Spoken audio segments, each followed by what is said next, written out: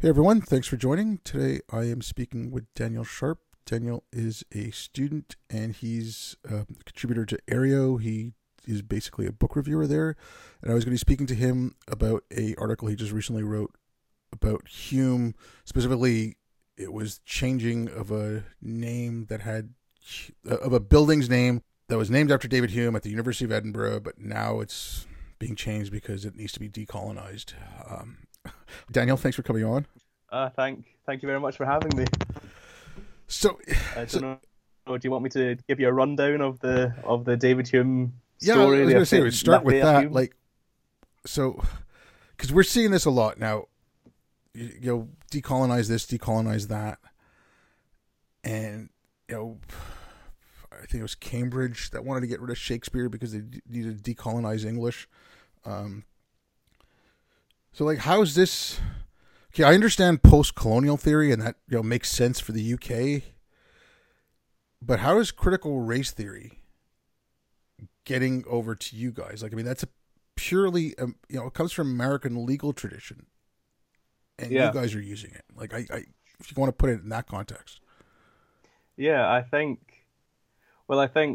somebody said something to me quite recently, actually, that part of it is because American culture obviously has had a huge influence on the rest of the world, Mm-hmm. for better or for ill, and that now includes U.S. Critical race theory and so on. So if you have, as you've had in the US, you've had George Floyd and all these protests and all those issues, and it's been really sort of kicking off in the US. That kind of just naturally has a sort of cultural link to Britain in particular, but not just Britain.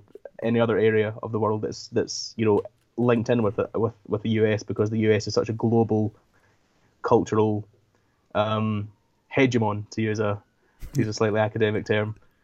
So it's just like we have McDonald's. We have reality TV from America, and now we've got critical race theory. So you could see it as just another element of of American dominance in a way. Which I gotta push back just a little bit because the reality TV. I mean, you guys started Geordie Shore, and then we got Jersey Shore. So come on. well, okay, maybe that's not quite fair, but Sorry, I didn't mean to. I know. But I think, yeah, I mean, I'm not sure the exact linkages, but I think probably it's just got something to do with the fact that if it kicks off in America, then and because it's kicked off so I was going to say so bigly in America, we'll use that word. Then there's kind of a knock-on effect, and people in the UK or anywhere else who might be sympathetic to those ideas have to immediately be seen to be doing something as well, because people in America are doing it. This is happening. There's this epidemic of racism and so on and so forth, and structural colonial racism within our institutions, etc., etc. And so you have to be seen, I suppose, to catch up with the Americans, because the Americans are really going for it now.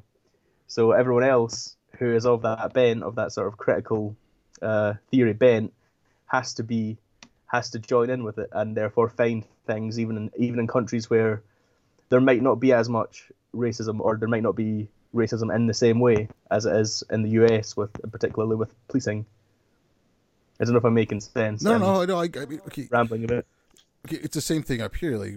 We get the critical race theory, and it's the exact same language. Okay, Canada's structurally racist. It's institutionally racist. Now, again, I get the post-colonial theory a bit here. I mean, in the U.S. as well, but the way our racism was more towards the indigenous peoples than it was towards black or South Asian or Asian. I mean, there was that as well, but it was mainly towards indigenous people. And I mean, something like the residential schools we had. I think the last residential school closed in the '90s, so that's fairly recent.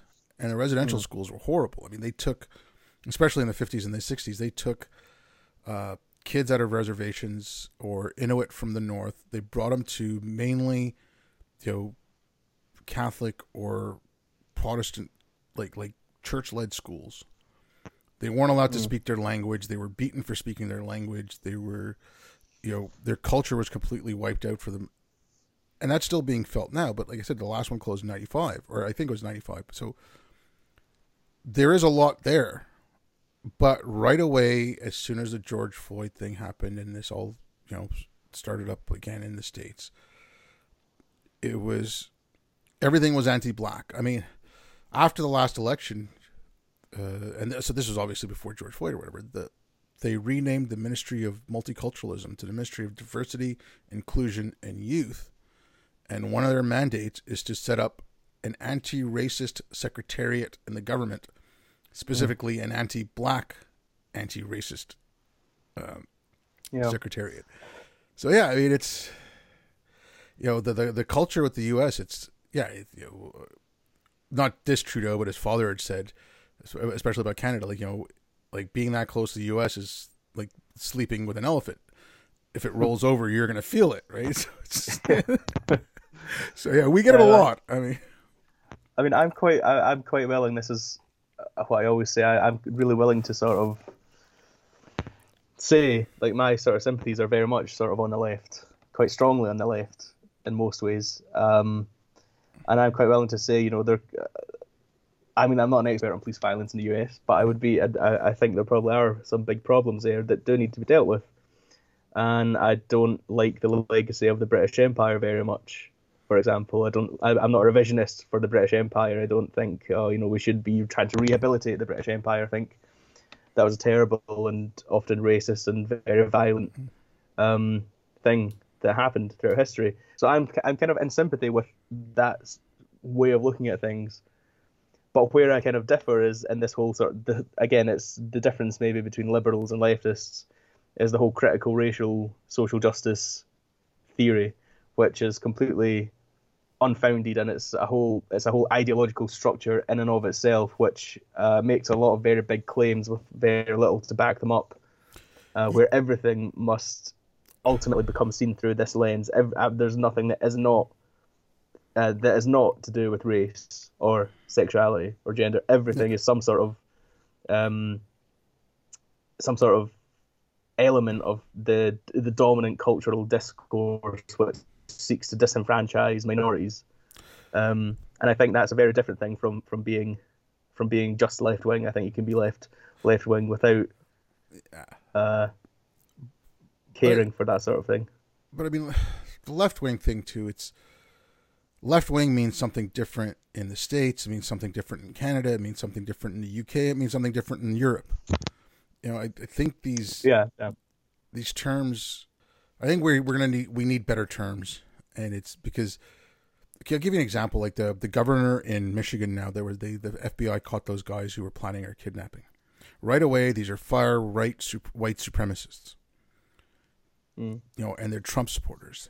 These guys are anarchists. Okay, one of them was going to BLM protests because he was anti-police. So it's like, okay, there's. And one of them said straight out, like, Trump is a tyrant. He's not your friend. Blah, blah, blah. Okay, that's 2 of the 6 right now. What else were there? So it's because it's someone I don't like, it's right, or because it's someone I don't like, it's left. Like these things, lose meaning. I mean, some of the harshest criticism I'm seeing of like critical theory or critical race theory, and like whatever, just a collective term. We don't have anything better. Woke. Like some of the harsher criticisms I'm seeing are coming from like old school Marxists who are like, these people have nothing to do with us. Now, okay, I don't agree with Marxism, but at least the Marxists say that there is some sort of reality. It's like the same thing with the religious. Like, there's religious, because churches are coming under attack in the United States with this stuff. It's being, there's like a schism going on in the churches in the United States. Now, okay, I'm as devout an atheist as you can find, and I don't, but at least the religious say there's a reality.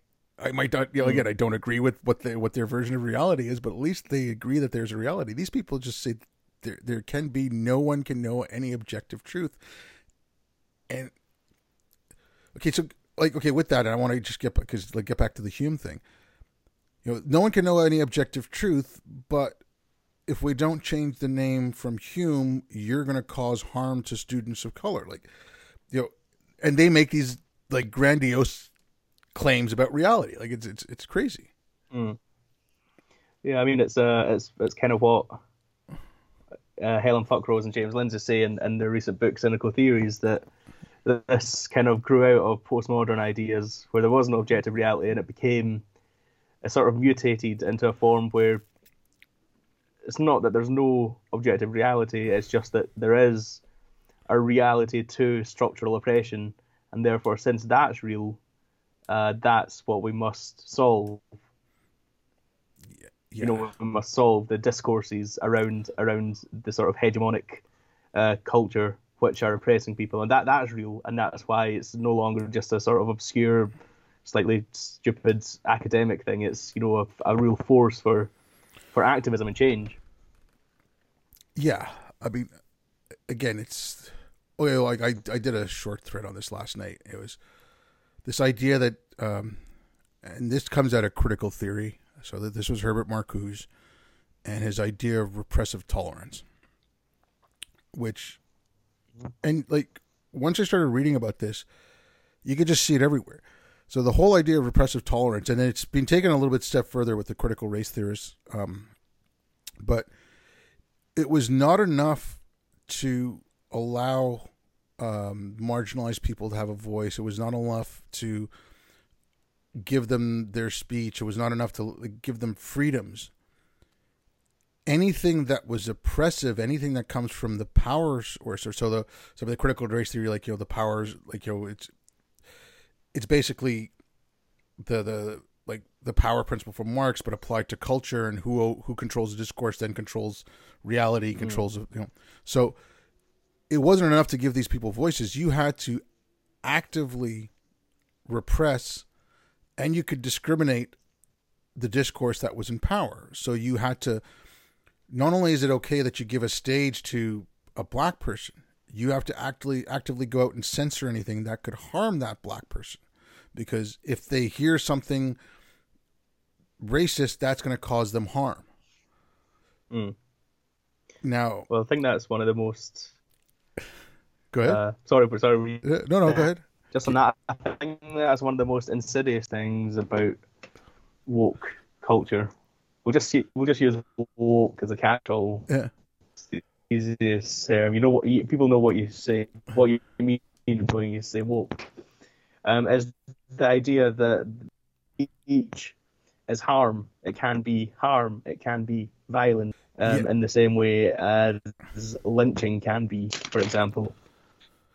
Yeah, it's horrible, but I mean, I think that's one of the most dangerous things that is part of that ideology, because that you not like or offend by what somebody's saying, but if it's violence, if it's harm, then you have to shut that. Okay, so this is not only do you have to, because decolonization, that's more post-colonial, which is more postmodern than critical theory, but like at this point now, I think, you know, post-colonialism and critical race theory are like they're all kind of blending into each other. The boundaries are disappearing. But like the harm thing, so you decolonize English or decolonize the classics, it's too many white men. So it's, again, it's not only that, okay, we're going to go out and find classics. You know, there is classical literature in India. Like they have a tradition of Stoicism, and they have a tradition of classical thought, which they got in from the Greeks. But it went on there for 2,000 years. So go find those writers, bring them back. Let's see what that perspective is. You know, if there's people in Africa, it's not good enough to do that. You have to then repress the white voices, because you've had these white voices for 2,000 plus years. So it's not enough just to give the voices of the black and brown people, because now they're on equal footing. They have to be held up, and these have to be repressed, so that people don't feel marginalized anymore. I mean, some of that comes out of Fritz Fanon, which is like another. I mean, I read that back in the 90s when I was in school. Like horrible ideas. Well, I think actually, I mean, that whole discourse, if you like, it's not just wrong in itself, but I think it also kind of paints a very bad picture of minorities, ironically, because it says, you know, these gays, these blacks, they can't handle you know, speech that might be offensive to something they might or might not believe. You know, these people are going to, freak out. They're going to suffer. They're going to cry and shout and commit suicide or whatever. I think it's deeply insulting to every single minority, and I think a lot of people in those minorities don't agree with it. I mean, I can say that because I'm not just a white straight male. I'm a white gay male, but I don't know if that's.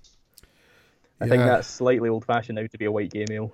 Yeah, you're losing your oppression points. I mean, so am I as a brown person, because there was a meeting in Toronto at the end of July that apparently there's brown complicity in white supremacy, so I have to check my brown privilege. So whatever. Of course there is. Yeah. There was a thing a few years back here, actually. I think they might have reversed it. It was a couple of years ago. My memory's a bit hazy, but the National Union of Students wanted to, or some part of the National Union of Students here wanted to remove gay men from their list of oppressed people because gay men are apparently no longer oppressed, so they weren't allowed to be on the list of the victims any longer, which is just part and parcel of this ridiculous sort of intersectional framework of who is oppressed and how much are they oppressed and good Lord. All that sort of thing. It just doesn't. It makes no sense. Yeah, and it's also, of course, the case that gay men are still being murdered in various parts of the world. No, but that's just it, right? But they're not oppressed. No. Okay, they're not oppressed, but also, okay. So gay men being murdered around the world.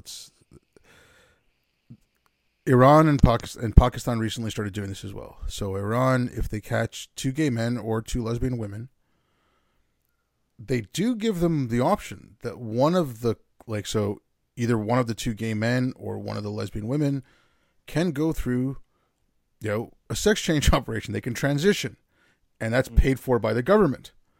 So Code Pink and Pink News laud this as, look at how progressive they are, and look how trans inclusionary they are. Now it's like, okay, but wait a minute here. Oh man. I mean, it's so. Yeah, they're not.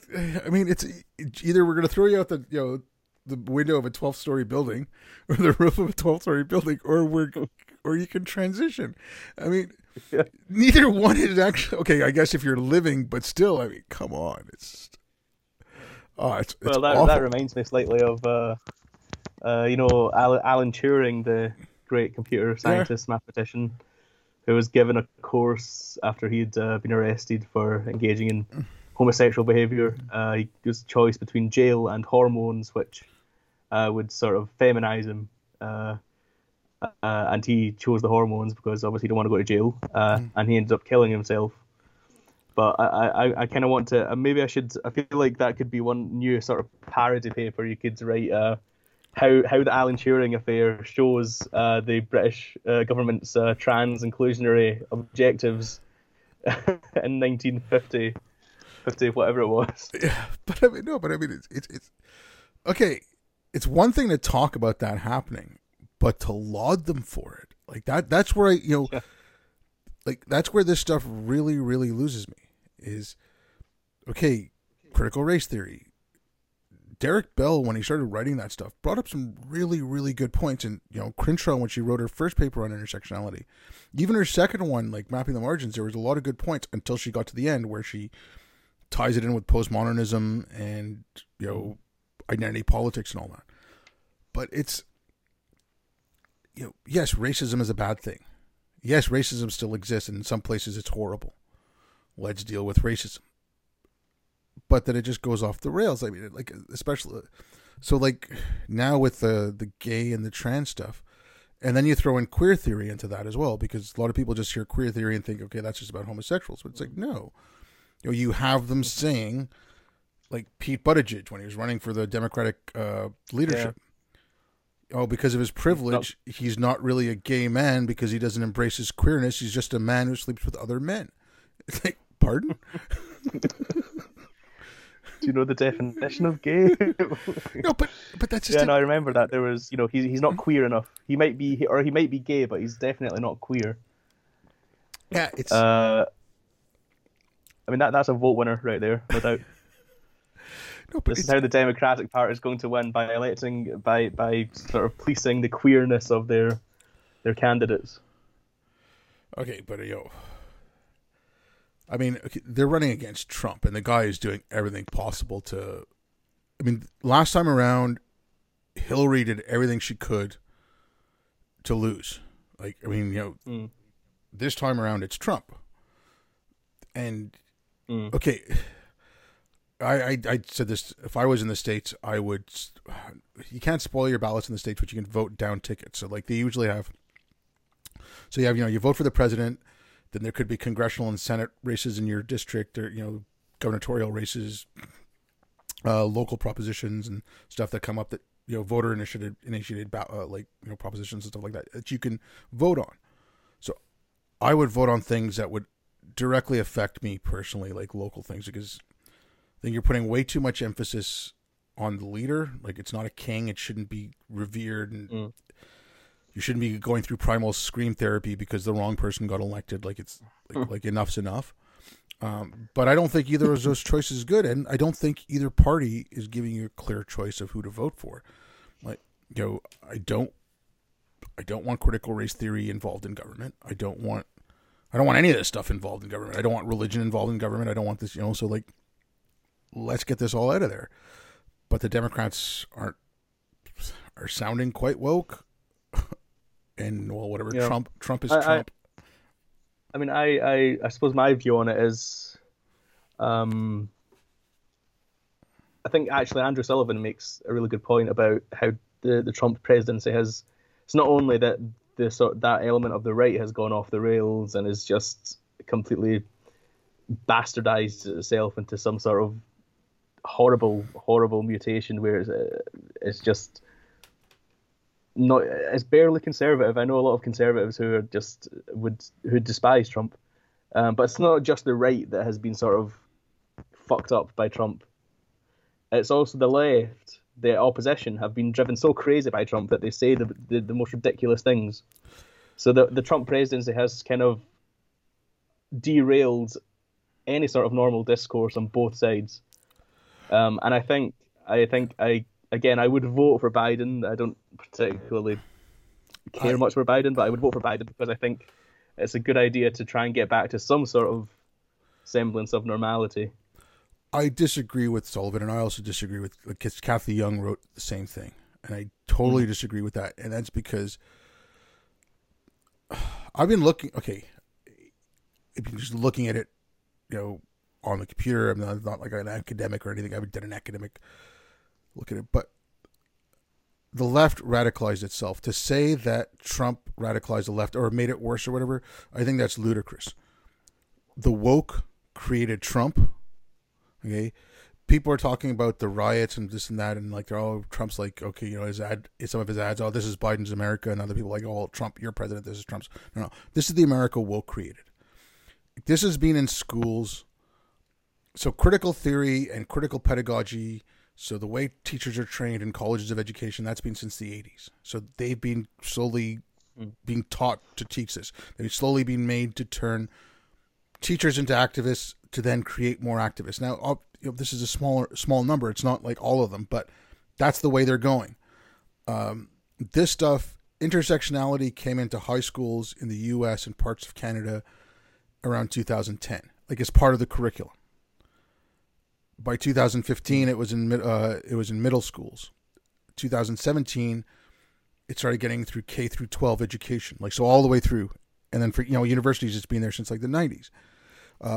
This guy Zach Goldberg did a really good study on the media and how the terms racism, racist, blah blah blah. The article came out in Tablet Magazine, but I think it's based on his PhD dissertation or his PhD thesis. And like how they started using those terms, racist and racism and white supremacy and stuff. And they went from 2000. He went from 2000 to 2020. There was someone else who did something similar in 2019, but that was just. It was just, like going through some media trackers and stuff like that. It wasn't, and it showed the same kind of things. And so it remained relatively flat till about 2008, and then it just is an exponential curve going up. By 2016, the amount of times those words were used or the amount of times articles based on that were written had tripled. Mm. So so even during the Obama years, so from 2008 to 2016, that's Obama. You had the media running riot with how America is racist. During the Bush years, it was because of Islamophobia, and they also made patriotism, to be patriotic, to be racist. Okay. Mm. Now, during the Obama years, people who voted Obama, but they're losing their jobs, or they're and this is not Obama's fault. Like, I'm not like, thanks Obama, just, he was in power, but these people voted for him. He's a black man. They're continuously being told they're racist. They see that in the press. They see that in the media. There's more, like around 2010, more and more you can start hearing things like privilege and all this crap. So, someone who works in a coal mine is being told by journalists to learn to fucking code, and they're laughing at him, and his town's going under, and he's being told he's privileged and his kids are privileged, and they're the cause of all oppression. And people are sitting around scratching their heads wondering why white supremacy is going up. Like, give me a fucking break. Like that take that Trump has radicalized these people, I think is one of the most ludicrous and retarded things I've heard in a long while. And it's the woke did this. I should say I would amend it slightly. I wouldn't say that. No, I'm not saying you, but I'm just and with all due respect to Kathy and Andrew Sullivan, I'm not, but that is, honestly, I think that is an incredibly retarded and incredibly myopic take.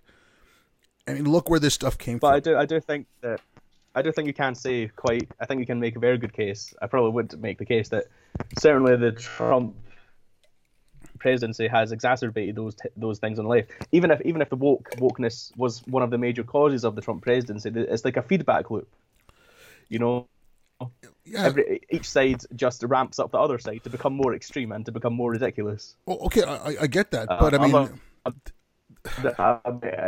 you could argue who was first. Maybe this is a bit too watery. I'm being too centrist here, maybe. No, but I don't want to take anything away from Trump. The worst in each other. Sorry, I don't want to take away what Trump. I get it. I get Trump is an asshole, and he's stirring the pot, and he's getting these people pissed off. But these people, in and of themselves, and when I say these people, oh my god, as soon as he got elected, you had the primal scream happening. The guy didn't do a goddamn thing, and again, everything's being written about if Trump does it, it's bad. And I'm sorry, okay, take COVID. Trump did a horrible job. There's no defensive in here. But close the border with China. Oh my God, you're a racist. Everything was done specifically to show that Trump is a bad man. It wasn't so much when he bombed Syria at the very start of his this term, that I actually thought was a good thing. But again, okay, not that bombing is a good thing or whatever, but that response was a proportional response of what had happened. But no one wants to give him that, right? Everything he does is awful. And so, like the Women's March, okay? As soon as he got elected, they announced this thing. And then it got taken over by Linda Sarsour and all her ilk. And okay, if you're a Republican woman, you can't march. If you a white woman, go in the back. You're doing this and that. Okay. By the time Trump got elected, they were in. I mean, they'd taken over the academy. Media was pretty much lost. They were in education. They were in the civil service. I mean, 2017, the Congress voted on a diversity council. Yes, they might have said, okay, well, Trump's in power. There's white supremacy. They had something to point to. But I get where, the feedback loop and all that. But again, you have to take a look at the left radicalizing itself and completely, Yeah. Sorry, I didn't mean to go on a rant like that, but they're No, don't worry. I like a good rant. But I also compare it to Islam, and I'll bring it back to the Bush years. In the press, okay, the first few months, like the first 6 months after 9/11, okay, patriotic USA, rah, rah, rah. That was okay, and I have no problem with that. But then, like I said, they made patriotism racist after that. Oh, only racists are patriots. And then you had the Tea Party during the Obama years, which didn't help. But you also had anyone who attacked Islam was all of a sudden right wing. Now, one thing I noticed about that was far right people, call them far right, whatever, they actually read the Quran and the Hadith, whereas the left wing didn't. Now, the critical race theorists, all this, they're reading this stuff, they're going through school, they're obviously reading it. But average Joe Democrat, or, liberal, or whatever you want to call them, doesn't have the wherewithal or the time to sit there and read this crap because it's awful. And it's dense, and it's, some of it's really badly written. So they don't know what they're talking about. So when Trump bans critical race theory, and they're like, oh, well, it's just sensitivity training. Well, it's just anti-racism. I'm seeing the same kind of things. And then there was that Wall Street Journal piece the other day about how the only good criticism from critical race theory is coming from the right. It's like, hello, like you mentioned, James and Helen's book, like, give me a break. Like, Brett Weinstein, like, this is, so again, you're making, any criticism of this is criticism from the right. So, I agree that Trump is an asshole and that, yes, he's going to stir the pot and there's something for him to point to and these people are going crazy. But they're not going to calm down right now. They're at this level. They're going to stay at this level. There's no coming down. There's only going up. I mean, Kendi, he was in an interview with The Atlantic, and he said, but it's part of the thinking, right? Racism is permanent. So Kendi said, even if Biden wins, we have to keep up the pressure because if not, you're laying the groundwork for another Trump. So no, these people did it to themselves. Trump was a foil. This is not a support of Trump and saying vote for him. The guy is an unmitigated disaster. And yes, if he could get gone, I wish he was gone. All Biden has to do is say, I won't support this stuff. And I'd say, go give him your blessing, fuck. That's all he has to do. But they're not doing it. Yeah. No, I think I pretty much agree. Maybe I just have a slight difference of emphasis. I think Trump is just so terrible, such a threat to every sort of liberal norm that I think I would vote for, maybe not anyone, but there wouldn't be many people I wouldn't vote for against Trump. And I don't like Hillary Clinton, and I certainly, Joe Biden I could take or leave. If the two candidates were, if it was Linda Sarsour and Donald Trump, then I would not vote for anyone. And hopefully that never happens, because that would be a really bad day for America. We think we've had some bad days now. That would be a bad day. But I would vote for many people aside from Trump, because I think Biden is slightly old-fashioned. He has some influence from some of the squad and the far left, but he also has a lot of moderates who he would put into power as well, who would surround himself with in the cabinet. I think it's just the safest choice, and I would prefer him over a continually deteriorating Donald Trump. Okay, but again, like, this is, it's not. I'll send you a link to his new economic package. It is an equity economic package. It's based on intersectionality and critical race theory into economics. So that's his package right there. That's on his campaign page. That's on his webpage. That's not so that scares me. So you're talking about moderates. Elizabeth Warren, I don't know, maybe 3 or 4 weeks ago, she's talking about how we need more anti-racism. Racism is a public health crisis. Kamala Harris is embracing intersectionality. So, like, forget the squad. So his VP, Warren, who was running, was respected in the party, right? She was running for leadership, and his own economic plan. So again, this is, I think, like I said this in the last Canadian election as well, because we had shithead Trudeau and a bunch of other retards. And I just said, we don't have a choice. We go, the best thing you can do is spoil your ballot. And at least on our ballots, we could spoil them and the spoiled ballots get counted. And I said, just write something like, give me a better choice. And You get 10% of the population doing that. These elections are so close now that if you can win over that 10%, you'll win, right? So this time around, Well, I should say that I'm not opposed to not voting or to spoiling ballots, because in the last general election here in Britain, that's exactly what I did. I spoiled my ballot. The choices on offer were just choices that I did not want to be responsible for, and I thought it was an insult to the electorate to have those choices. So it's not that I'm against abstaining, but in a specific case, yeah, in this presidential election for the US, it would be very difficult to sway me away from voting for anybody other than Trump. And maybe I know some people would say that's Trump derangement syndrome, but I think I respect the American Constitution actually, and the American political system and liberal democracy too much to have Trump for 4 more years. See, but that's again because I respect that system. That's why I'm saying, especially in the States. Okay, so Trump's like, okay, I'm going to get 1619 project out of education. That's outside his jurisdiction. Yes, there's the Department of Education federally, but education is a local thing. Policing is a local thing. Mm-hmm. I'm saying change your focus. If this is what really is getting you, because there is that separation of powers, and okay, you're saying, oh, Trump's trampling over but the Supreme Court has stopped him. And even, like after Kavanaugh got in, Kavanaugh voted against the Republican, ideals on one of or not voted against. He decided against something that was a Republican stand. So you have these checks and balances. If you want this stuff fixed, if you're opposed to this stuff, like if this is your one major issue, because I know for a lot of people, at least online, it is. Forget the federal election. Look at local. Again, you can write in on your ballots or write in something like your choices suck.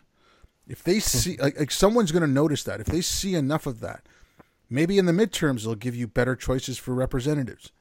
And then the following election, you won't get two like almost 80-year-olds. Let's look at that too, right? Like they're both almost 80. They're like Trump's 74 and he's 76 or something stupid like that. Like, come on, give me a break. So that's what I like. So there is a lot of separation. There is a lot of, checks and balances. If you're afraid about, okay, maybe Trump will get in or whatever, vote for the Senate and the Congress. So you're going to have gridlock for at least 2 years until the midterms, where the Senate and the Congress is Democratic and Trump might get in. But I don't think in either case you want a Democratic president and a Democratic House or a Republican president and a Republican House. I think you should want, if you're voting Republican for president, vote Democrat for the House. If you're voting Democrat for president, vote Republican for the House. I think you want those two things separate. Especially now, you want those checks and balances because there is no sane choice. And I get what you're saying about Trump. I would never in a million years put my name down, like pull the liver for Trump. No, that's not going to happen. But I'm loath to put anything down for Biden either. I don't trust the Democratic Party. I think Biden's probably a very decent guy. I think because you mentioned actually Trump and Syria, the bomb, the raids that he did. I can't remember the exact name of the area. It was in my mind a second ago. But yeah, his after the chemical attacks, his bombing on Syria. I want to shore up my non-derangement principles by saying I actually wrote an article at the time in defense of those actions that he took, and I could name a few other actions that I think Trump should be given credit for, or that are at least not bad. The recent Israel and Gulf state peace deals. Those are pretty good things. Exactly. So I would like to shore up non-derangement credentials by pointing out that I think there are some things that you can say Trump has done well on or has not done terribly on.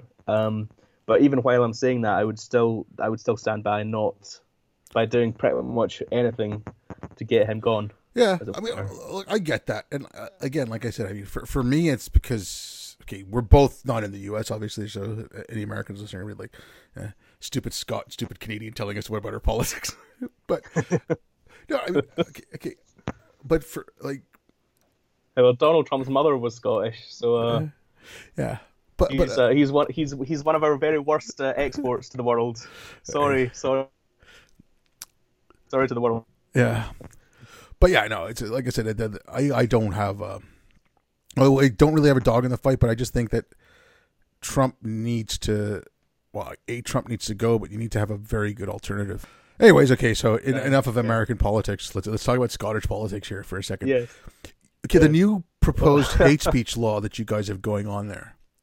What's all that about? Yeah. Well, that's interesting. I've been opposed to that for a long time.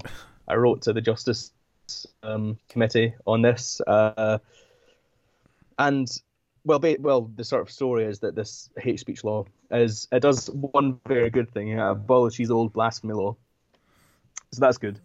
But then it also brings in new regulations on speech, which includes something that if something is intended or likely to stir up hatred, then it can be illegal. It can be prosecuted. And I mean personally, I think most hate speech laws are probably not worth having in the first place. But this particular law, with its very sort of vague and nebulous wording, could allow for any number of abuses. Something that is likely to stir up hatred. Yeah. Who decides that, and how do you decide that? And that could mean if you comment on trans activism or religion or any number of issues, then it doesn't matter whether you intended to stir up hatred. It matters that it might stir up hatred or offence. Yeah, I mean, okay, you share a picture of a Harry Potter book, and all of a sudden, road to go down. Yeah, sorry. Like I said, you share a picture of Harry Potter book, and you're being a transphobe because J.K. Rowling's a transphobe. So, well, that's offended me because I'm trans and you're transphobic. And I mean, again, that comes back to the idea of repressive harm or repressive tolerance. Sorry, like this might potentially cause someone some offense and then thereby some harm. Mm-hmm. So you can't speak it. Like, okay, but. Didn't Mill and Milton and aren't these people all Scottish? Like, did this come up from there? Like, didn't the arguments for free speech come from? Well, I think I would have to look at. I think Mill's father was Scottish, James Mill. Milton was English though. Okay, I think, yes. But I mean, there have been plenty of important liberal and free speech advocates from our fair nation. So you're quite correct. It's quite disappointing to see this happening in Scotland, of all places. One of the homes of the Enlightenment. This law in Scotland has been quite interesting, and I don't actually think it will go through because it's going through a long process in Parliament, and it's stirred up such a huge and broad opposition to it. You've got the National Secular Society, Humanist Society of Scotland, allied with Christian groups in the Catholic Church. There pretty much every group who would normally be opposed have sort of come together to express their opposition to this bill. And the government has taken has kind of taken this on board, and it seems that there will be a much longer fight on whether this will go through or not. And so I think the amount of opposition that it's stirred up, I think, is quite a good sign, quite good news. And I think with any luck, it probably won't happen, but it'll be a good few months at the very least before we hear anything more on it as it goes through Parliament. Yeah, well, that's good. I mean, like, again, I still don't like. To me, that's just so antithetical. Like, we're gonna shut down this speech because it's harmful to someone. Again, that like a lot of people focus on you're shutting down that guy's right to speak, which I think is very important. Like, but no one focuses on the fact that, well, that's kind of infantilizing. Like you were mentioning, the poor brown people and black people or gay people can't hear these things, right? Mm. But the government's now deciding what you can hear, and they're making that decision for you. I think that's where the argument should be made. Like, screw you. Mm. If I don't want to watch South Park, I won't. You know, like no, but I mean that's treat the adults like the adults in the room. Obviously, you know, you got kids. You don't want your kids to watch porn. That's you know, which I don't think kids should be. But you know, but that's on you, right? You don't want your kids to watch South Park. That's your decision as a parent until they're old enough and they can make those decisions. But as far as adults go, like again, I see this more and more in politics where we're pushing. You know, the people who want this, they want the control. I don't know, like they weren't hugged enough as a child or something, so they want mommy and daddy to take care of them. I have no idea. Well, yeah, I mean that's exactly the danger. Actually, you've probably seen the video, which is a very good video of Christopher Hitchens' speech in a debate about free speech, his defense of free speech. Yeah. About 20 minutes long. It's a great video, and one of the points he mentions is that is there anybody you would choose to give that power over you to? You know, you want to give somebody the power to decide what you can say and hear and read. There's nobody, unless you're a slave, unless you're a mental slave. There's nobody you would give that power to, and you shouldn't give that power to. But yet people now, some people now are quite willing to give that power up to governments or organisations. And not only is that just a mark of intellectual deficiency in itself and infantilism, it's also very dangerous for those people, because once you give that power up, it's very hard to get it back. So the day when a right-wing government comes into power, and they have this power to curb speech, then maybe some of these people who want free speech to be curbed now will regret it when it comes to bite them in the arse. Basically, it comes back to hit them. But it's just like nobody wins from this. Nobody wins. There's not a group or a person in society that wins from this. No, not at all. And I mean, okay, the Democrats, whatever in this, so the left in the States was pushing for more and more speech laws. And they were still doing it when Trump gets in. And there were a couple of times when Trump tried to curtail speech and they're freaking out. It's like, well, excuse me, but you were asking for this, and they were still asking for it under Trump. And when he does something, but not the way they like it, it's like, well, what did you expect?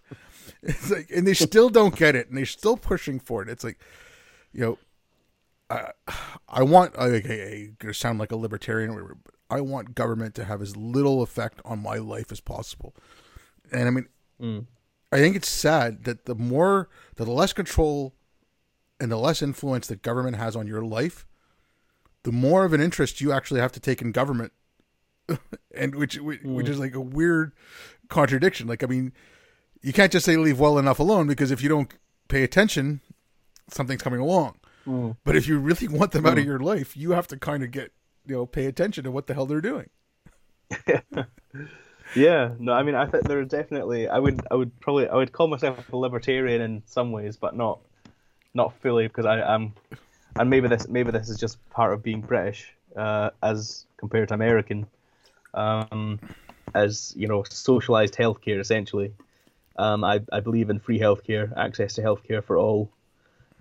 So I think you know, government expenditure and government influence is a good thing in many ways, but there are other elements such as speech and other civil liberties that, you know, the government should have no power over, or as little power as you can possibly get away with. Yeah. So I couldn't in good faith call myself a libertarian in the American sense, at least. Neither could I. But then Americans have their own definitions of pretty much everything, you know. Exactly.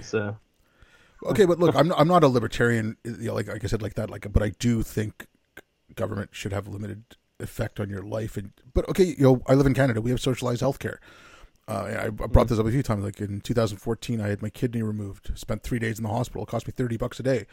I'm not going to complain about that. Okay, I think socialized healthcare is a good thing. But we also have actually, I just wanted to ask out of curiosity. I'm not sure what the Canadian health system is like, actually. Well, okay, it's not run nationally. It's run.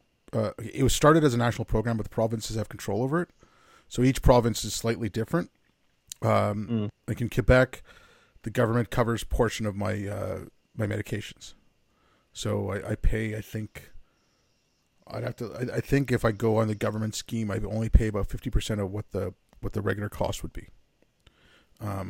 Now, but we also have a privatized system where there is some regulation on how much the doctors in the private clinics can charge. But if I don't want to go through the public system, if I need to get an X-ray done or an MRI or something like that, I can go to a private clinic. I can pay a few $100s. I can get it done, or if I have private insurance, they can do it.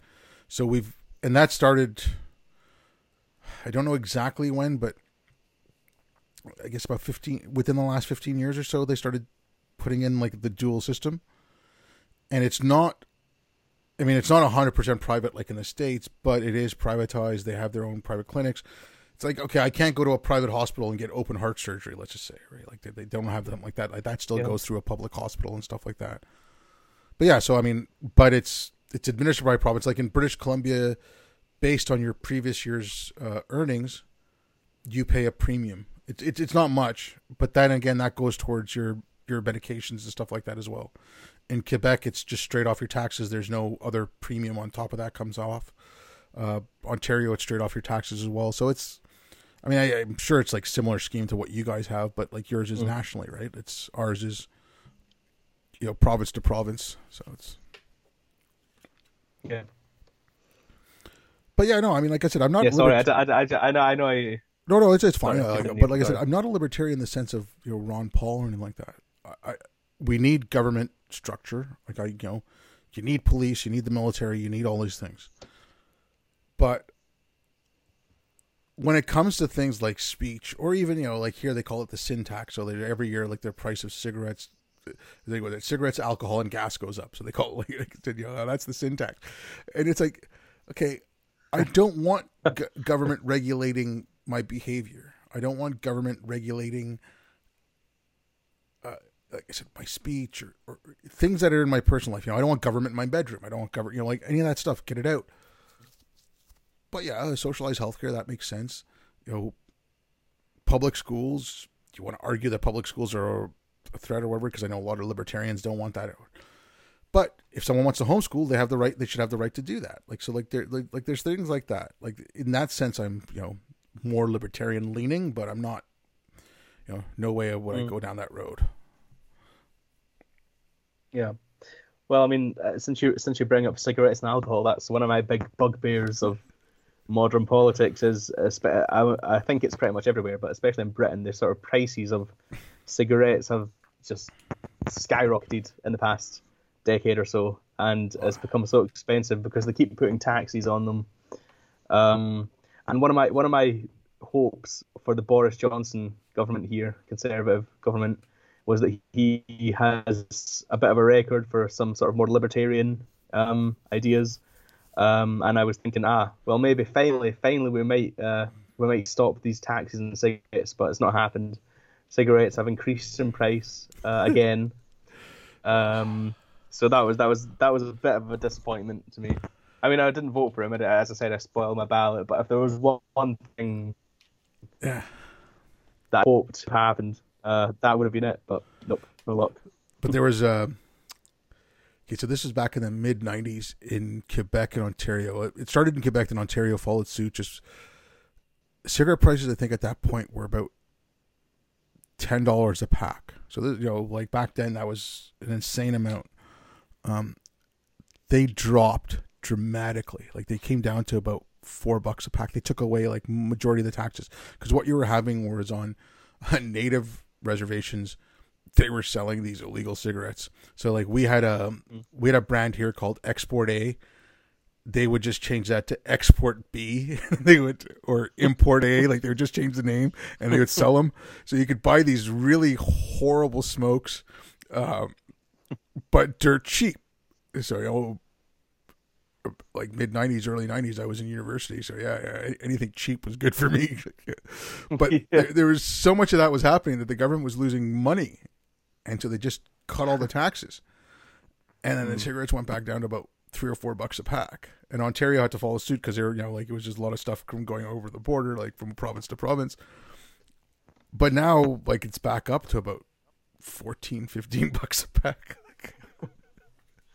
I once googled the cheapest cigarette prices in the world. I think Bosnia is quite good for cigarette prices. So I have been seriously considering moving to Bosnia just for that reason only.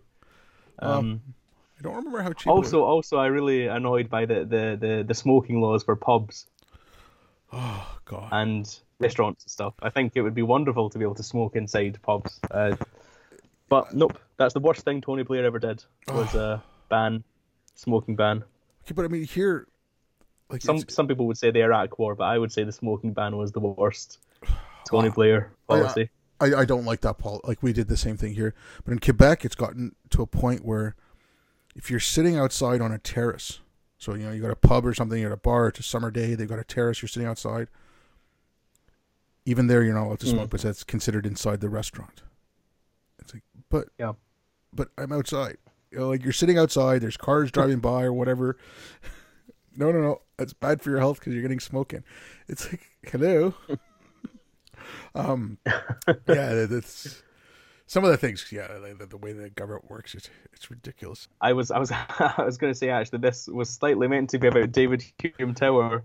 Yeah, and well, I don't think we've spoken. Not at all. We went completely off the rails, but that's much fine. About that. But if you want to get, look, I mean, I'm fine. I'm happy to sit here and talk. If you want to talk about, like, let's talk about that because that is where this came from. I'm definitely. I've got nothing to do. All the pubs and restaurants are closed in Edinburgh now, so there's nothing for it. David Hume Tower. I shall just. Let's get into that. I want to give you a brief rundown of events. Well, I think it was back in July, maybe June, that a student at my university called Elizabeth Lund started a petition to rename David Hume Tower because he had made in the 18th century some very racist comments in one of his essays. So therefore, David Hume Tower it's a building on the university campus here, was therefore harmful now to black students. So she started that petition. It got a bit of traction. There was a debate hosted by the Blackhead movement, which is a movement that seeks racial justice at the University of Edinburgh. So they hosted a debate where I spoke against the motion of renaming the tower.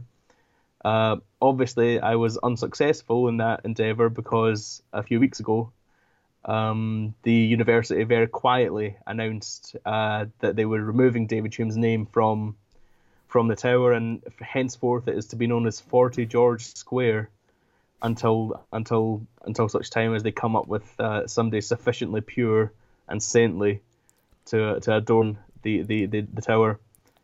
But yeah, I think a lot of that was in response again to George Floyd and this sort of big ramping up in the search for racial justice, and a lot of people felt they need to take this into their own hands and to do it in their own way. And I think one of the things that people could find at Edinburgh was David Hume. Even though his work is not really about slavery or about race or black people, but it's just because he had made some unsavory comments, and I think he gave some money, as what one of the historians found quite recently. He gave some money to a friend who was looking to invest in, I think, Jamaica or something, in a plantation. So that was the extent of his involvement with the slave trade, and that therefore was enough to say, okay, we don't want his name on the tower anymore. And that's what started this whole debate, which is obviously now ended in victory for the Blackhead movement and for the people who wanted to see his name removed from the tower. You're taking away David Hume's name because he wrote some naughty thing, and then you name it for King George. Well, you see, that is well, I think that might be a slight. I mean, you would have thought it was King George, but I think it was actually named after somebody else called George. But I don't think actually George Square is named for the king. I think it's named after somebody else. So I think in defense of the Inquisitors, I will say that the George in question is not the Royal George, as Okay, far no, as I'm aware. okay, fine. I don't know that, but it just, like when you hear that name, I mean, when you hear the name George associated with, anywhere in the UK, you're gonna think like one of the kings. I mean, like, Yeah. I mean, that's kind of where it goes, but it's still, it just Mhm. didn't they? Okay, I mean, it comes back to what we were talking about harm, yeah, speech or the names of buildings are harmful or can be harmful. One of the things during the debate, it was hosted online because obviously COVID quarantine, etc. So I disconnected quite a lot during the debate. I had a bad internet connection, so I missed quite a lot. But I was told afterwards by some friends who had attended, who had listened, that one of the other people on the other side of the debate had sort of questioned our if you're against removing David Hume's name, then maybe you're complicit in some sort of racism or white supremacy or something like that. And I wish I'd gotten the chance to reply to that, because I think that's some allegation to throw out there. yeah, but that's this thing. Okay, white supremacy doesn't mean white supremacy anymore. You know, um, Mm. anything that upholds the system of whiteness is white supremacy. It's so again, going back to the media with Trump and whatever. These people keep hearing that term and they're, oh, he's a white supremacist, blah blah blah blah. Or like I said, I'm a brown person and I'm complicit in white supremacy. And the reason I'm complicit in white supremacy is this: white people will hire brown people to show that they're not racist, and they're only doing that there for their own advantage. That comes from the idea of interest convergence from Derek Bell. Brown people take those jobs instead of letting black people have those jobs. So by brown people taking the jobs that white people give them, they're allowing white people to say, see, we're not racist, the system's not racist, and helping to keep black people down and helping to keep up, propping up that system of whiteness. That's what they mean. So the average person hears white supremacy, they think KKK, but that's not what these guys mean. Yeah, yeah, yeah. No, I mean, on that point, I'd be quite interested to know if there had been any sort of empirical work on what did. Pardon, that last bit cut out? Does he know for a fact that? Sorry, if there had been any empirical work on what Derek Bell is sort of claiming there, about whether white people were hiring brown people for a specific political purpose to show their non-racism or their. Okay, no. Derek Bell didn't specifically say that. Derek Bell came up with this idea called interest convergence, and he said that. Okay, he said that the only reason white people will ever so the reason they pass a civil rights law, because it eventually helps out white people. They will even if it's doing something that's to fight racism, they're only doing it because it's in their own best interest. They're not doing it out of altruism, right?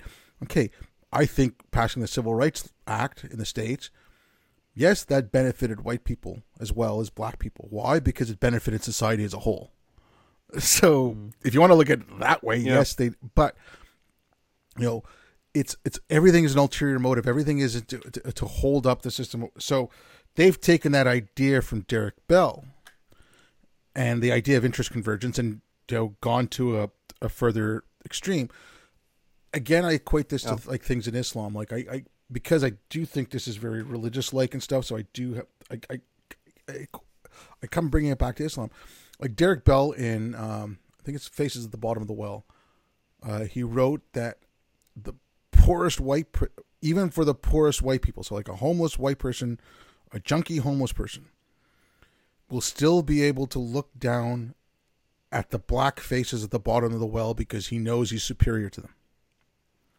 Okay, so people are like, oh, well, he's just talking about socially. It's not like that this homeless person is actually more privileged in the fact that they've got money, blah, blah, blah. No, they just like how they're more socially acceptable. I'm like, no. Like, these ideas have consequences. Like I said, I bring this back to Islam. Like, in the Quran, it never says anything about the niqab or the hijab. It's women have to dress modestly. There's also a call for men to dress modestly, but, whatever. Men have to avert their gaze, blah, blah, blah, blah. The idea of the niqab and the hijab came out of the hadith. Now, ideas matter. The Quran says women have to be modest. There was a hadith about how someone came to visit the Prophet and I think it was Umar who was there, put a curtain between this person and the Prophet's and Muhammad's wives, so that you can't see the Prophet's wives, and then a couple other things with the hijab and the niqab came from things like that. So Bell comes up with this idea of interest convergence.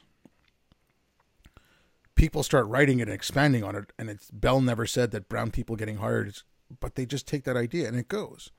So, these ideas have consequences. So that's why, apologists for Islam or apologists for this stuff now, when I see them saying, "Oh well, he was only meaning," it's like, look, I've heard this bullshit. I hear it, when I speak to Muslims. I hear it when I speak to Christians. It's the same garbage, and I get real. It's like I have no more time for these people. I have no more time for apologists of any type. And so, when I see this stuff, I'm like, maybe I've read far too much. I spent 18 months reading almost nothing but critical race theory and intersectionality, and I read a lot. Maybe I read too much. That must have been a fun 18 months. Oh, I was awful, man. It was just awful. I just wanted to know what the hell I was talking about. So yeah, that's what I mean. What I said, okay, brown people are complicit. Bell never said that, but yeah, okay. But those are the sort of general ideas that come from those writings. Yeah. I don't know. You've probably seen it, but again, I have stopped using Twitter quite a lot recently. I only occasionally go onto Twitter and post things, but so I don't know if you've seen it. Otherwise, you might have mentioned it on Twitter. But the Sarah Haider, Ayaan Hirsi Ali later conversation. Yeah, I've seen that. They're discussing the sort of woke ideology and its relations perhaps to Islam or Islamism.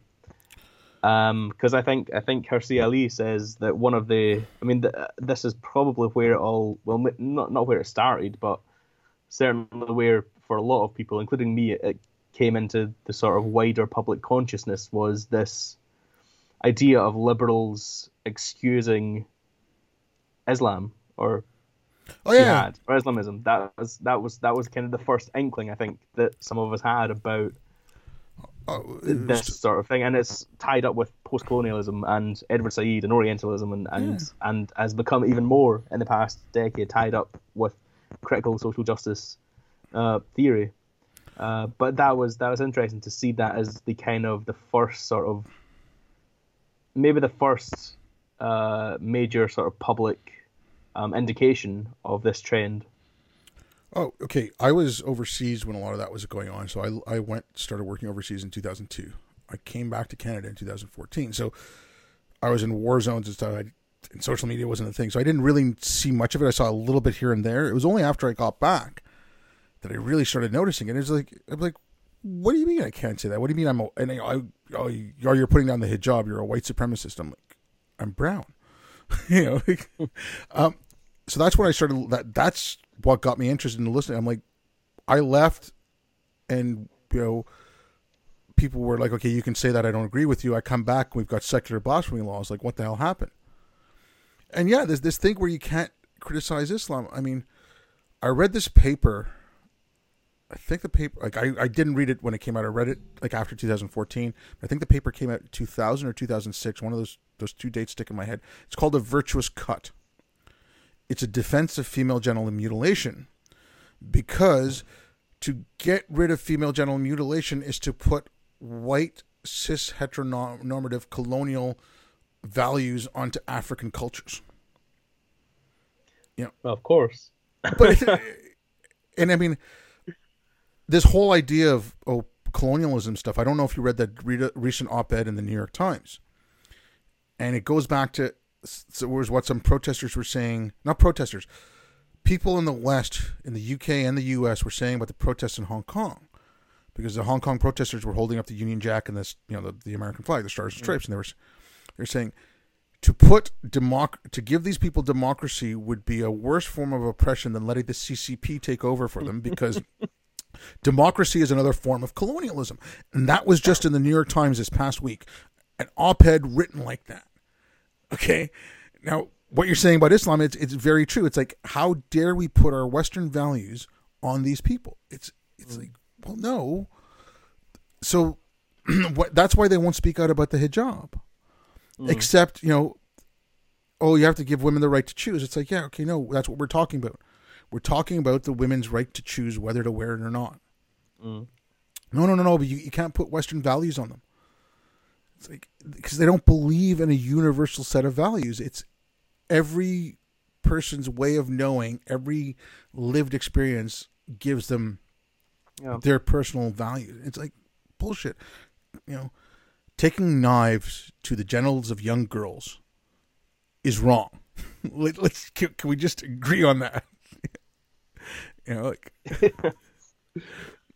I mean, there aren't many things I think that most people would agree on. But if there was one thing that everybody could agree on, or that should agree on, it's that using a knife on a child for no discernible reason medically is wrong. That is something that every single person with the merest inkling of a moral conscience should be able to agree on.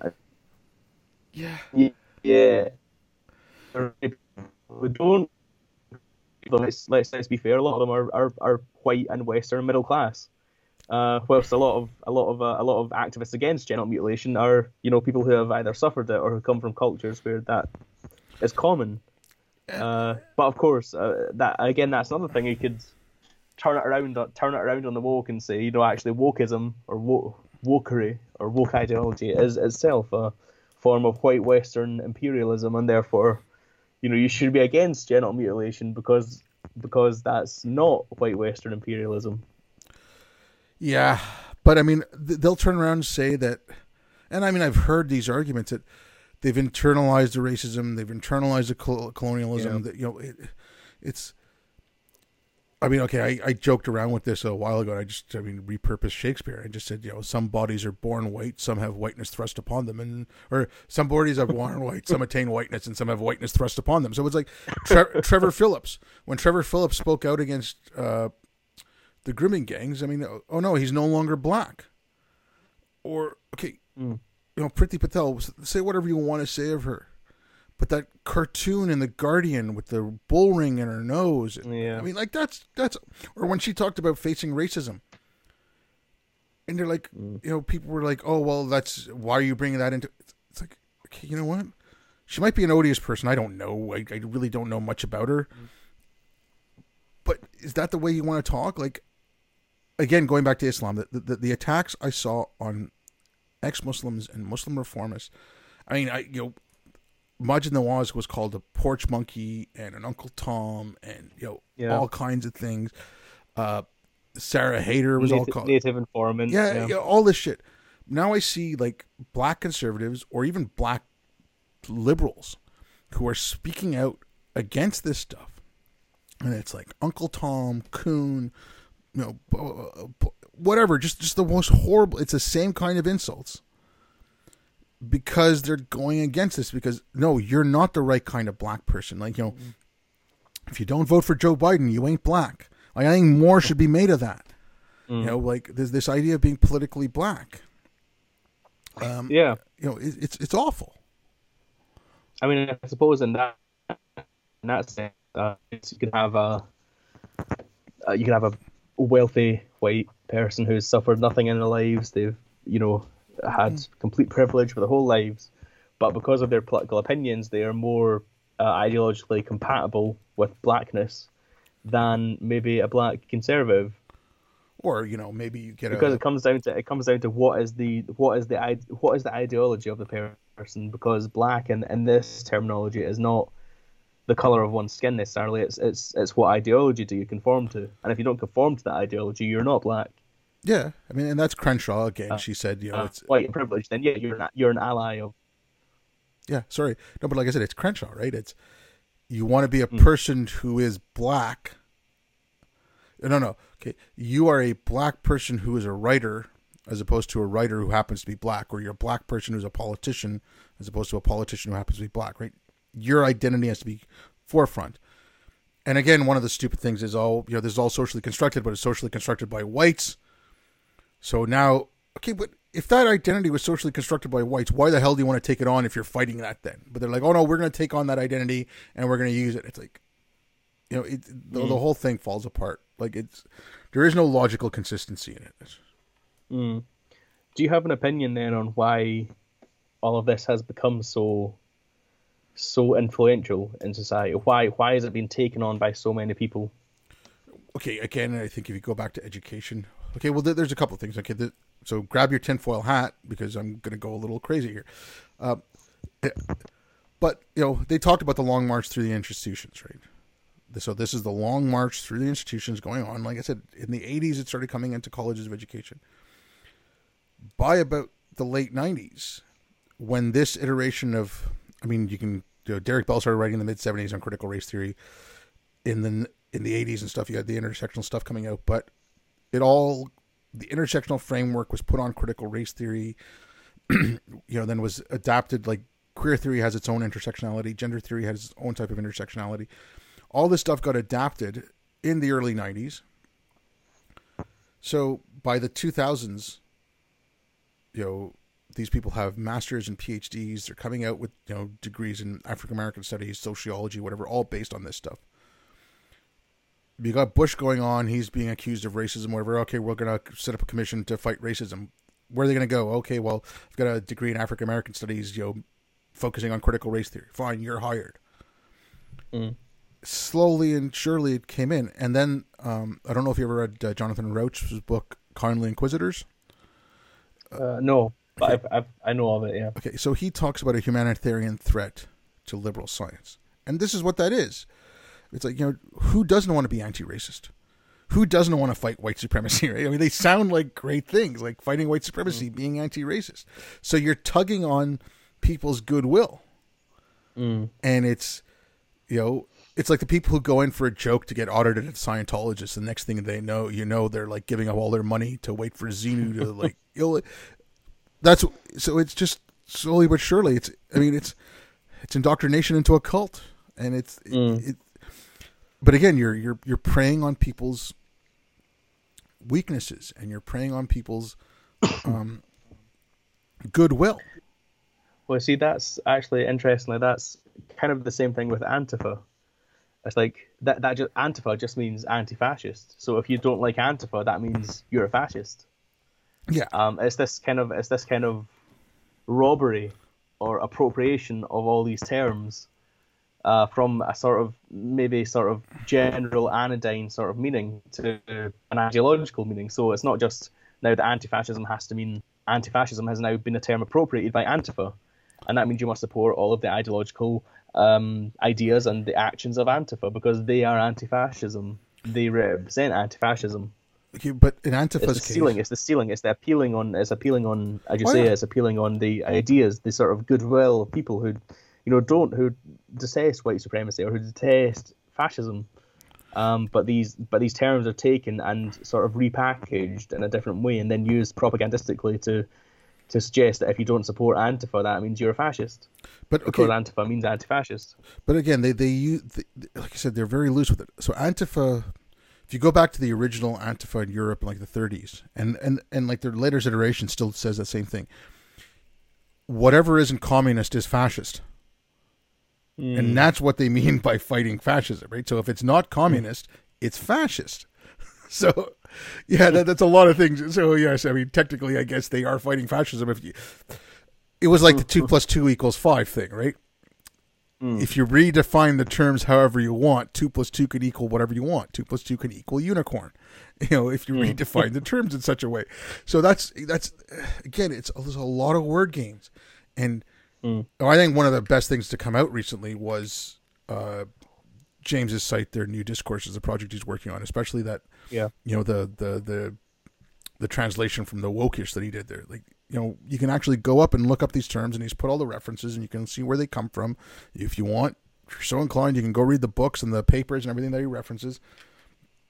But, we kind of need a dictionary because, most normal, rational people are opposed to fascism. But when you say property is whiteness and property is violence, and it doesn't matter if you burn down a building because that's not really violence. I mean, it causes some problems there. Well, I mean, I think it probably has some different ideological roots, but I mean, there's a kind of comparison here that you can make with back in the sort of early 2000s. You can make the comparison with sort of the Noam Chomsky wing of the left, which saw a sort of moral equivalence between the US and Al Qaeda, because the terms in which Chomsky et al. The terms in which they used were such to say that actually, all of this, this is all pretty bad. All imperialism. This is all fascism almost. It's this sort of collapsing of all terms and all meanings into this vortex where you have no meaning, and everything is the same, and everything is as bad as everything else. There is no distinction between, for example, an incredibly flawed and often exploitative liberal democracy like the United States and the actions of Al Qaeda. These are all in some sense equivalent, and I think that's a very immature way, and it's a symptom of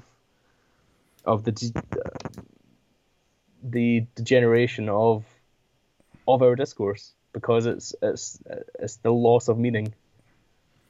Yeah, I think, and I don't know. I think that's a slightly different ideological phenomenon than what you're talking about. But I think there's some parallels there. Family resemblance there. Yeah. Oh yeah, I don't know. There's definitely. Again, you want to talk about the imperialism of the United States. I'm not. I don't like the term of imperialism from the United States. It's not like the British Empire or Russia had colonialism. France had colonialism. It's not that. But like you were talking about, everyone has McDonald's. Okay, so I remember in '92 I did a student exchange to Brazil, and we were walking around looking. There was a few of us who went down. We were walking around looking for something to eat one night, and then we were with a couple of Brazilian students from the university we were at. I said, "Oh, we'll go to Pizza Hut." And we're like, "Okay, we don't really want to eat Pizza Hut. We're in Brazil, but we were starved at this point." We're like, "Oh, okay, fine, we'll go." And we get there, and there's a line around the block at Pizza Hut, and it was one of the most expensive restaurants in town because it was an American place. And so, yeah, you get that, right? You get the American culture and going at. And if you want to talk about American imperialism, it's more so that. It's like, I go to India around an American Thanksgiving, and I saw, and this was in the early 2000s, I saw signs for Happy Thanksgiving in India. I'm like, Jesus Christ, that's an American Harvest Festival. What the hell does that have to do with India? So it's things like that. It's spreading American culture and stuff, but I don't like the wars for oil. You mentioned Trump attacking Syria and whatever. Let's stop some of that kind of stuff. Like American foreign policy, especially in the Middle East, has been a disaster. But let's not get too ahead of ourselves at comparing. Again, it'd be worse if Hong Kong got democracy, because that's another form of colonialism, than it would be if the CCP oppressed them. I don't know how you can rationally say that. No, I mean, it's a slightly different topic, and we could get into that perhaps another time, because it's a big enough topic in itself. The American foreign policy in the Middle East, which has been pretty disastrous in some ways, but I would defend it in various other ways. Yeah. Particularly the removal of Saddam Hussein, I think, was quite important. Actually, I think. The recent in 2020 this year, there has been this whole ridiculous peace deal with the Taliban, which I think is actually, I think that's perhaps one of the most stupid foreign policy mistakes that any country has ever made, and I think it will be regretted in the future. But that's a very different topic. We can. That's a whole other podcast, American foreign policy, but. But yeah, no, I think coming back to Hong Kong and imperialism, and it's that people seem to think that because there are people fighting in Hong Kong for democracy, that they are therefore somehow stooges of Western, either British or American policy, whereas the CCP is because it's non-Western and because it's at least nominally communist. it is therefore a force for good, and these are good guys fighting the good fight. And people, there's too many people who still think that. It disgusts me, actually, the amount of people who think that. But let's brush underneath the rug that communism also is a Western philosophy. But yeah, well, exactly, yeah. I mean, it's like the mayor in Portland. She's running for mayor, I should say, and she's got a lead on the mayor who's there right now. The guy who's allowed the protests for the riots for 130 days now, 140 days. But the one who's running against him is winning. She's openly supporting Antifa too. There's a picture of her wearing a pleated skirt with pictures of Mao, Stalin, Che Guevara. Like, okay, if she was wearing like Hitler and Goebbels and she would be lambasted. But it's Mao and it's Stalin and it's like, Jesus Christ, woman. Well, as she's going for mayor, you say? She's going for the mayor of Portland. She's leading by double digits. She's openly supportive of Antifa, even more so than the mayor right now. I mean, it's crazy. Jeez. Well, amazing. I mean, I always wanted to. One of my big aims in life is to move to America, or to visit America at least. But I'd like to live in America for a little while at least as well. But that's kind of been put on the back burner now because, well, yeah. I mean, it's not really an appropriate time, I think, to move to the States at the moment. Yeah, it just I do slightly worry for the USA. Yeah, I mean, what I worry about is this. Okay, like I look at certain things in the Middle East. There's the deals with Israel, but also the call for secularism that's going on in the Middle East right now, that's coming from the populace, is huge. And then there's also like that organization that a friend of mine, Faisal, or two friends, Faisal Al-Mukhtar and Melissa Chen, started, Ideas Beyond Borders. When Faisal put out a call for, he told me this, and I'm probably going to get this number wrong, but he put out a call for translators in the region to translate English into Arabic. Now, they're also doing Farsi and Kurdish, but I think he said in the first day he got 15,000 applications from people in the region to translate this stuff. And they're putting themselves at risk, right? Translating some of these books in that region and putting it up for free is considered blasphemy because they're against the Quran. Like, they talk about equality and blah, blah, blah, which, they're against, talk about secularism, which the Quran is not all about. So, yeah, I mean, they put themselves at risk. So there's a lot of things to look forward to. But if we in the West give up on that, like that was one of the things, like, especially with the Islam thing, it's like, we talk about free speech, you talk about free speech, you talk about the Enlightenment, but we're putting in our own blasphemy laws here. We're putting, like, someone criticizes Islam, they call them an Islamophobe. I'm like, what's that going to do to someone in Jordan who, like, there was a lawyer who, no, sorry, it wasn't a lawyer, it was an editor, did some stupid cartoon, and on his way to the trial, someone came up and shot him on the steps of the courthouse. These people are putting their lives on the line, and they're trying to talk about our value, and they're trying to incorporate them as human, like universal human rights. But we're not even supporting them. Like, where do we go? Like, who's going to hold them up if we don't? Well, yeah, no, I think that's actually a good point. I think despite maybe all this sort of pessimistic thing, we're looking at Trump and the woke and all these negative developments. I think one of the most promising developments of recent years is the growth of secular, atheist, ex-Muslim movements in the Middle East and the West. I don't know if you have had a chance to read Ibn Waraq's new book called Leaving the Allah Delusion Behind, where he writes about the history of free thinking in Islam, going back, to the very beginning of Islam, and up to the present day. There's this new outpouring of ex-Muslims and freethinkers and secularists all across the Middle East and Arab world and the Muslim world, and yeah, no, I think that's one of the most promising and happy developments of recent years is this growth of people who are challenging theocracy and Islamism and who want democratic and secular regimes in the Middle East. Yeah, I mean, Um, I think it was Faisal who was telling me this. Like, they don't have, there was no term for secularism. So I mean, like a lot of the stuff, like these translators are having to come up with terms and words because there was nothing in the language, right? So it's, instead of using secularism, I think they use the term civic society. And I think that's like part of the problem is, oh, we have to put Western values. First of all, I don't like calling them Western values. Yes, they were upheld in the West, and it's the values out of the Enlightenment.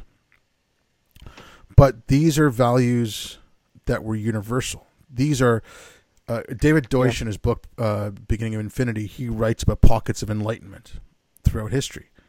Now, they kind of built off each other, and they refined, and they got better, and they gave more rights along the way. But you've had this stuff. I mean, the Islamic Golden Age was, Greek philosophy getting into Islam, and it was mainly from Persians. It was, and North Africans more so than Arabs. But you had that.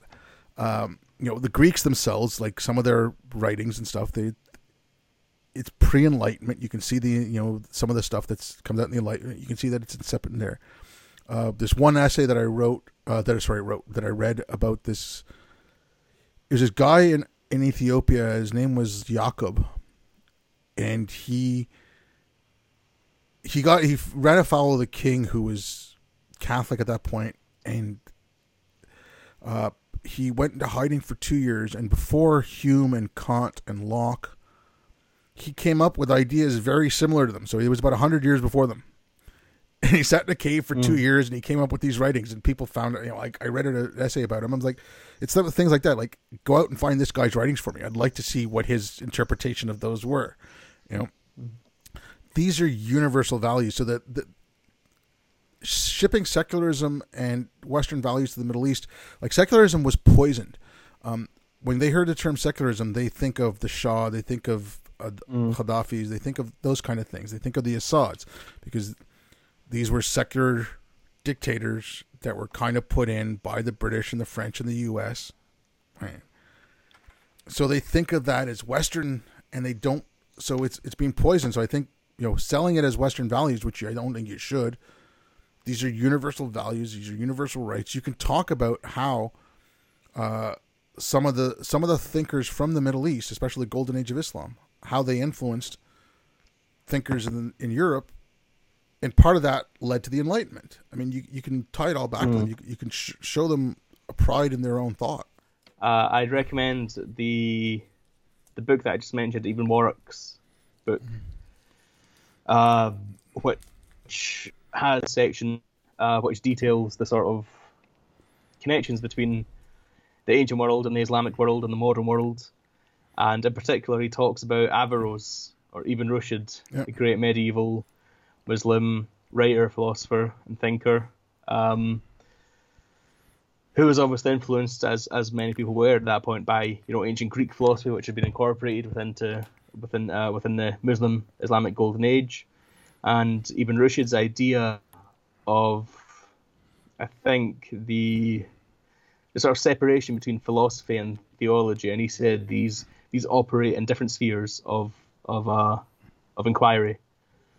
And this idea, which in one way is kind of allows theology to exist alongside philosophy, but taken to a more radical endpoint, it means that philosophy ultimately pushes theology out of the sphere of inquiry. Theology is refuted by and replaced by philosophy. This idea, and its more radical endpoint, was taken up, I think, by Spinoza, this sort of progenitor, I suppose, of the modern radical Enlightenment. And he got it through, I won't detail because I can't remember exactly the exact chain of transmission that led from Rushd or Averroes to Spinoza. But yeah, Ibn Rushd's ideas come, through several different books and writers and thinkers, eventually make their way to Spinoza. They influence Spinoza, which influences the course of the Enlightenment. So there's this wonderful sort of multicultural, let's say, potion. Let's say this mixture of well, you've got this sort of wonderful sort of multicultural concoction because you've got the ancient Greek philosophy influencing the Islamic Golden Age. You've got thinkers like Averroes, and his ideas come to influence the Enlightenment, which arises out of Christian Europe, and in particular, his ideas influence Spinoza, who's the great Jewish heretic. So you've got this ultimate expression, if you like, of multiculturalism, which culminates in this wonderful Enlightenment philosophy, and so that goes back to the point that this isn't just about Western values or Eastern values or Islamic values. These things have for millennia they have mixed together to produce new syntheses of ideas and philosophies. These things are universal. They are not like confined by geographical or ethnic or religious regions. No, but okay, like just the one thing on Averroes, because I have read some of the Golden Age thinkers, and he was one of them. What you're talking about, I think that came from his book, The Incoherencies of the Incoherencies, and that was like a refutation of Al-Ghazali's book, The Incoherencies of the Philosophers. So that's where Al-Ghazali wrote that. A lot of people say Al-Ghazali said, get away from mathematics and science and all that. No, what he said was, there is enough math and science. We have enough. We don't need anything new. Any philosophy or anything that is thought about now has to be thought about to glorify the greatness of Islam and Allah. And it all should be for the praise and the glorification of Islam. Al-Ghazali was a Sufi, and that's one of the Sufi tenets. So Averroes' book, The Incoherencies of the Incoherencies, was a direct refutation on that. But going back to Al-Ghazali and what, like how you said, like this stuff comes into Europe. So when the Mongols came in and sacked Baghdad, and then that enterprise ended, educate like that knowledge, because there was Chinese philosophers, there was African philosophers, there were Indian philosophers, there were learners from all around the world that came in to study in Baghdad. That went back to its local locations, but I mean, Europe still had the spice trade and the silk trade. So they're still getting that information coming in. So that came in. But from the Middle East as well, Al-Ghazali came into Europe. Al-Ghazali was a fan of Augustine, and how Augustine kind of, I don't want to say codified, because you got the Council of Nicaea and all that, but Augustine did kind of like a codification of Christianity, and he wanted to put it all down into one thing. Ghazali liked that, so he was inspired by Augustine. And then some of the stuff Ghazali wrote, Saint Aquinas was influenced by that, and he used that in his writings for how to punish heretics and how to burn witches at the stake. So I mean, you had the stream of thought from both ends was coming in. And, okay, this is not like 1,001 Arabic inventions where Arabs did everything. Like, it's part of the reason that brought about the Enlightenment, but it's also part of the reason that brought about the Spanish Inquisition. You got good and bad out of there. Well, I mean that's exactly the point, though. It's not that these things are sort of confined to any religion or ethnicity or geographical region. It's that these are ideas which have been broached, which have influenced each other, and the question now, and well, for the past couple of centuries, has been to figure out which of those ideas are the best ideas, regardless of their origin, regardless of any sort of parochial starting point that they come from. The idea is, what are the best ideas that a society can function on? And these things are universal. We can apply these anywhere, because all of these ideas, or many of these ideas, have come up multiple times in many different areas and have influenced each other. They're not some sort of purely white Western thing or some sort of purely Islamic thing. Everything has kind of touched each other in a way. And the point is to figure out, as rational thinkers and as humanists, what are the best ways? What are the best ideas that we have produced that we can use to base our civilization upon? Oh yeah, totally. Okay, and on that, I think I will, start closing this out. But I have to ask you one last question before I give you a final word here. since you do work for Aereo, do you guys have a rule that Helen is not allowed cooking at any company functions? Well, I'm not sure if there's a rule, but I mean, so far we haven't actually had like a physical company function. But on the day that happens, I'll bring that up. I'll say we've got one rule at Aereo. No cooking from Helen. Yeah. Anyways, like I said, if there's anything else you want to mention, if you want to let people know where they can get a hold of you, I'll put a link to the article about Hume in the description. If there's anything at all, like, go ahead, give you the floor. Yeah, well, I mean, we've talked about almost everything aside from David Hume in this discussion, but it's been fun. Yeah, no, I mean, if you've got a link to my article, then you'll have the link at the bottom of that, my Aereo profile, which will have my Twitter and everything on that. So that will contain everything that may be of interest to anyone. Well, okay, on that note, thanks a lot for coming on. Thanks a lot for talking. It was a lot of fun. Yeah, no, it's been good. It's very enjoyable. All right, thanks everyone for listening. I'll be back.